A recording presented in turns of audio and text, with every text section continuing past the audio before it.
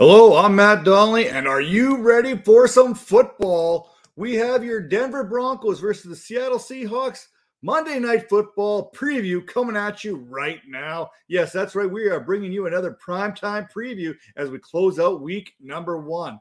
Back in March, the Seattle Seahawks, they traded Russell Wilson to the Denver Broncos for Shelby Harris, Noah Fant, Drew Lock, 2 firsts, 2 seconds, and a partridge in a pear tree. Now, I can't confirm the latter of that deal, but I just have to feel that that was thrown in there as well. Russell Wilson, he's already gone on and said here earlier this week that this was not the first time that the Seattle Seahawks tried to trade him. In fact, it probably wasn't even the second or the third time, but one time that he did recall, 2018, when the Seattle Seahawks, they kind of kicked the tires there with the Cleveland Browns back when they wanted to acquire that number 1 overall selection. I know back then, Pete Carroll, he still loved himself a little bit of Russell Wilson. I mean, there's still that little bit of it's amore when it came down to Carroll and Wilson's relationship. But I don't think that quite is the same as it is now, because if you listen to the press conference, Pete Carroll basically said, hey, whatever the fans are into, whatever the 12s are up to, I'm down with them, which is basically coach speak for boo that man. The Denver Broncos, you knew they were going out there and getting themselves a quarterback. I mean, they've struggled the last couple seasons here with Drew Lock, with Teddy Bridgewater. I mean, they can't draft a quarterback to save their lives. In fact, the best quarterbacks that they've ever had was the free agent signing of Peyton Manning and the trade that brought them John Elway. Now, it wasn't just the quarterback that came in. The Broncos have a new head coach as well in Nathaniel Hackett. So this offense is going to look a little bit different, which I think is going to look very good for the running backs here, considering his track record back in Buffalo there with the likes of Fred Taylor, in Jacksonville with Leonard Fournette, and in Green Bay with the likes of Aaron Jones and A.J. Dillon. Now let's talk about Russell Wilson and this Denver Broncos team, starting at the quarterback position, obviously.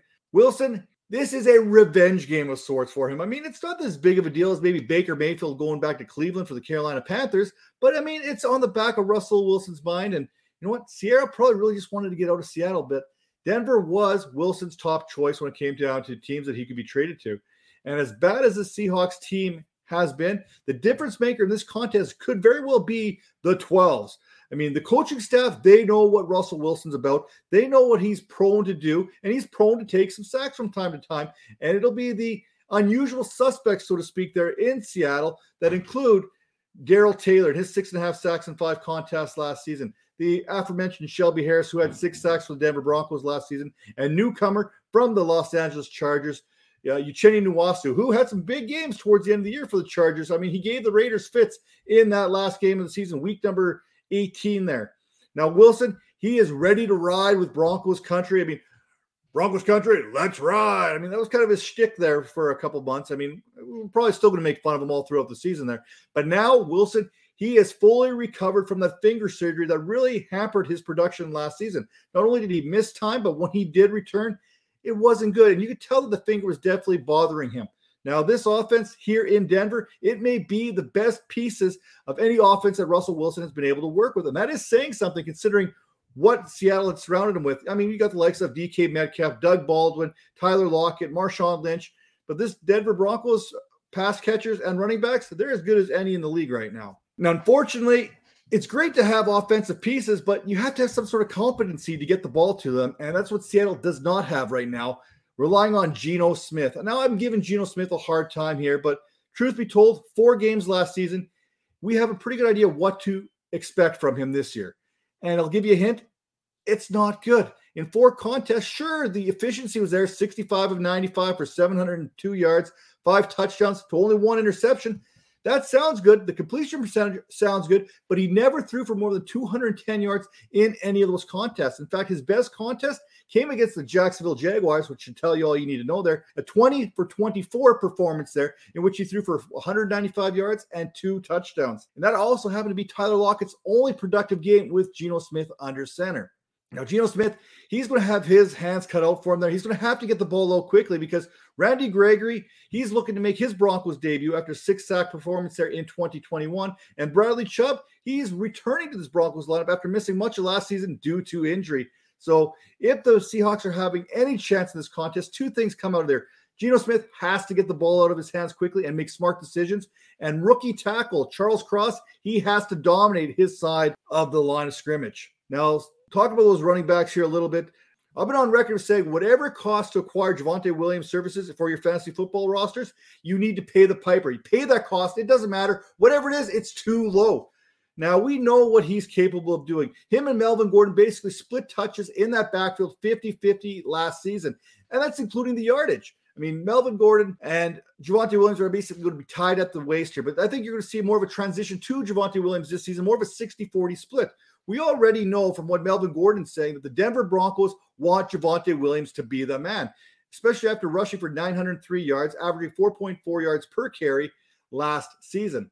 Now, Williams expect a big workload this way. That game script's going to dictate a heavy run flow kind of script for the Denver Broncos, assuming that the Seahawks are probably dead and out of it by the second quarter. But hey, games are played on paper. Now, one thing that could be a bit of a deterrent for Javonte Williams is Jordan Brooks there in the middle, one of the most efficient tacklers in the National Football League. 130 solo tackles, 183 total. But will he still have the same production now that Bobby Wagner's no longer there to funnel that over to him? Can Jamal Adams step up in the run game, maybe fill the box a little bit, maybe help out, stop that run a little bit? I don't know. That's to be seen. But one thing I do know is these Broncos running backs, they can catch the ball out of the backfield. And Quandre Diggs is going to have a little bit to say in that when it's all said and done. Williams had 43 receptions last season and an additional 316 yards. So we know that the Broncos are more than willing to play this passing game out of the backfield. And we know that Quandre Diggs, he's probably one of the better safeties when it comes to defending the pass against running backs in the National Football League. Now, as far as Melvin Gordon's concerned, I already talked to you about him being one of the top backup pairing type running backs in the NFL right now.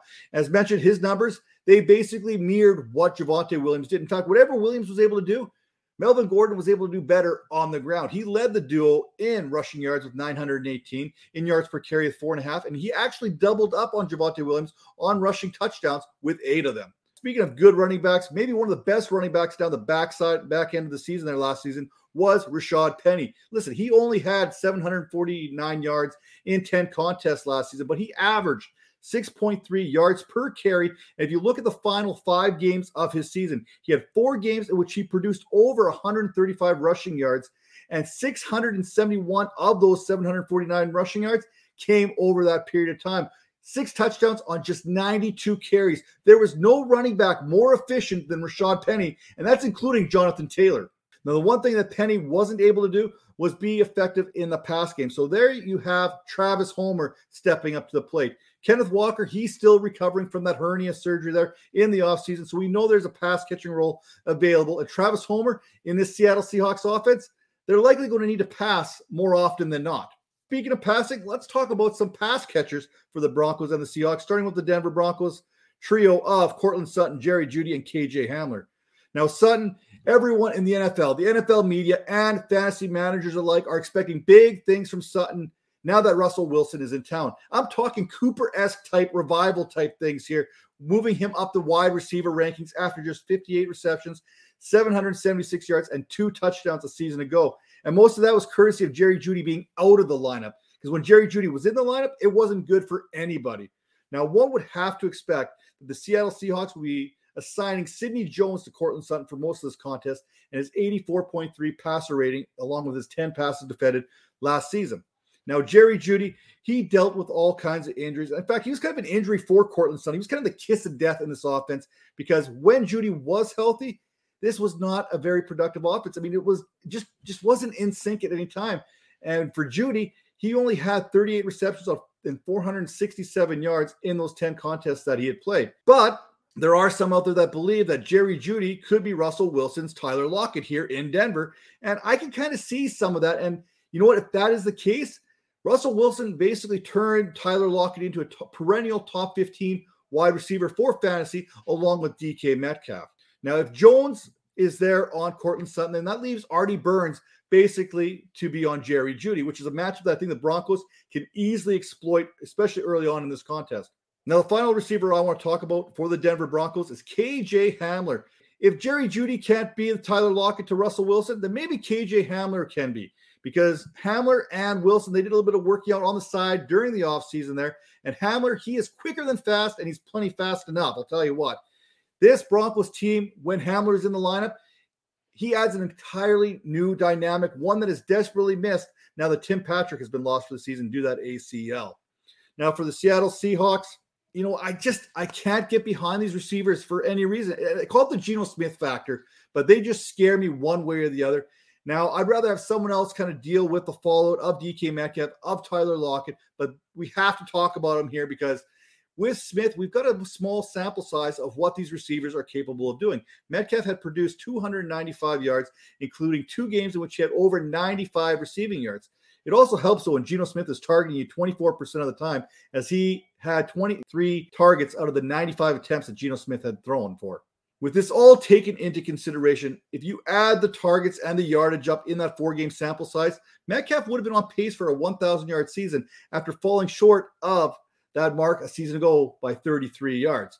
One of these Seahawks pass catchers, they are going to draw Patrick Surtain, who had defended 14 passes and had 4 interceptions a season ago. My guess is Patrick Surtain, he is going to be assigned DK Metcalf. That means Ronald Darby will be there trying to defend Tyler Lockett.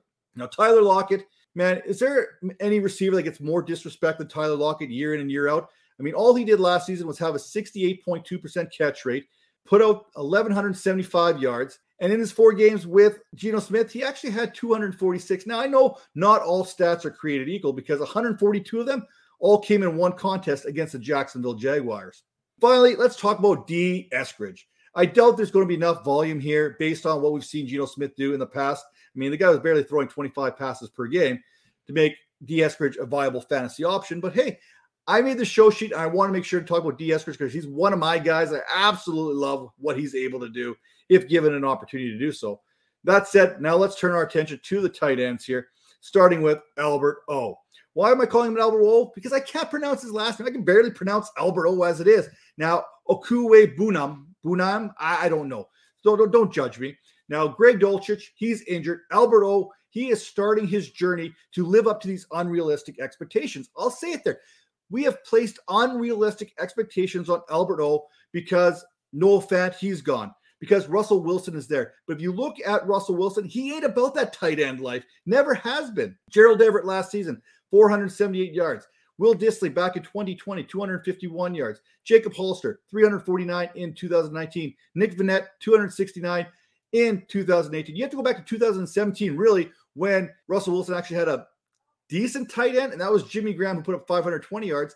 And you have to go back a season further back to 2016 Jimmy Graham to find any kind of production, and that was a 923-yard season. I'm telling you right now, Albert O, he is not on 2016 Jimmy Graham level. Now, the other tight end here who is looking to exact this form of revenge is going to be Noah Fant, who's also kind of thrown in on that deal with the Seattle Seahawks and the Denver Broncos when they acquired Russell Wilson. Now, while I love revenge games, I really want to see Noah Fant go out there, ball out, and do his thing, but I can't help but shake this feeling that this is going to be a Will Dissly type game where he's going to actually outperform Noah Fant. Now, I know Fant had 670 yards last season, but that connection with Geno Smith this offseason, it just hasn't been there. And it's not just that. If that connection's not connecting, if you know what I'm saying, you've also got to deal with Justin Simmons on the other side, who's one of the best defenders of tight ends in the entire National Football League. That's a bet I'm not willing to make. Now, a bet that I'm willing to make is dropping promo code 22Vipers10 over on fantasypoints.com, because just because your draft is over, that does not mean your fantasy season ends there. It is all about that day-to-day management of that roster, starts and sits, waivers. You get all kinds of tools there. So you do that, get 10% off, use that promo code, thank me later. Until then, we'll see you next time.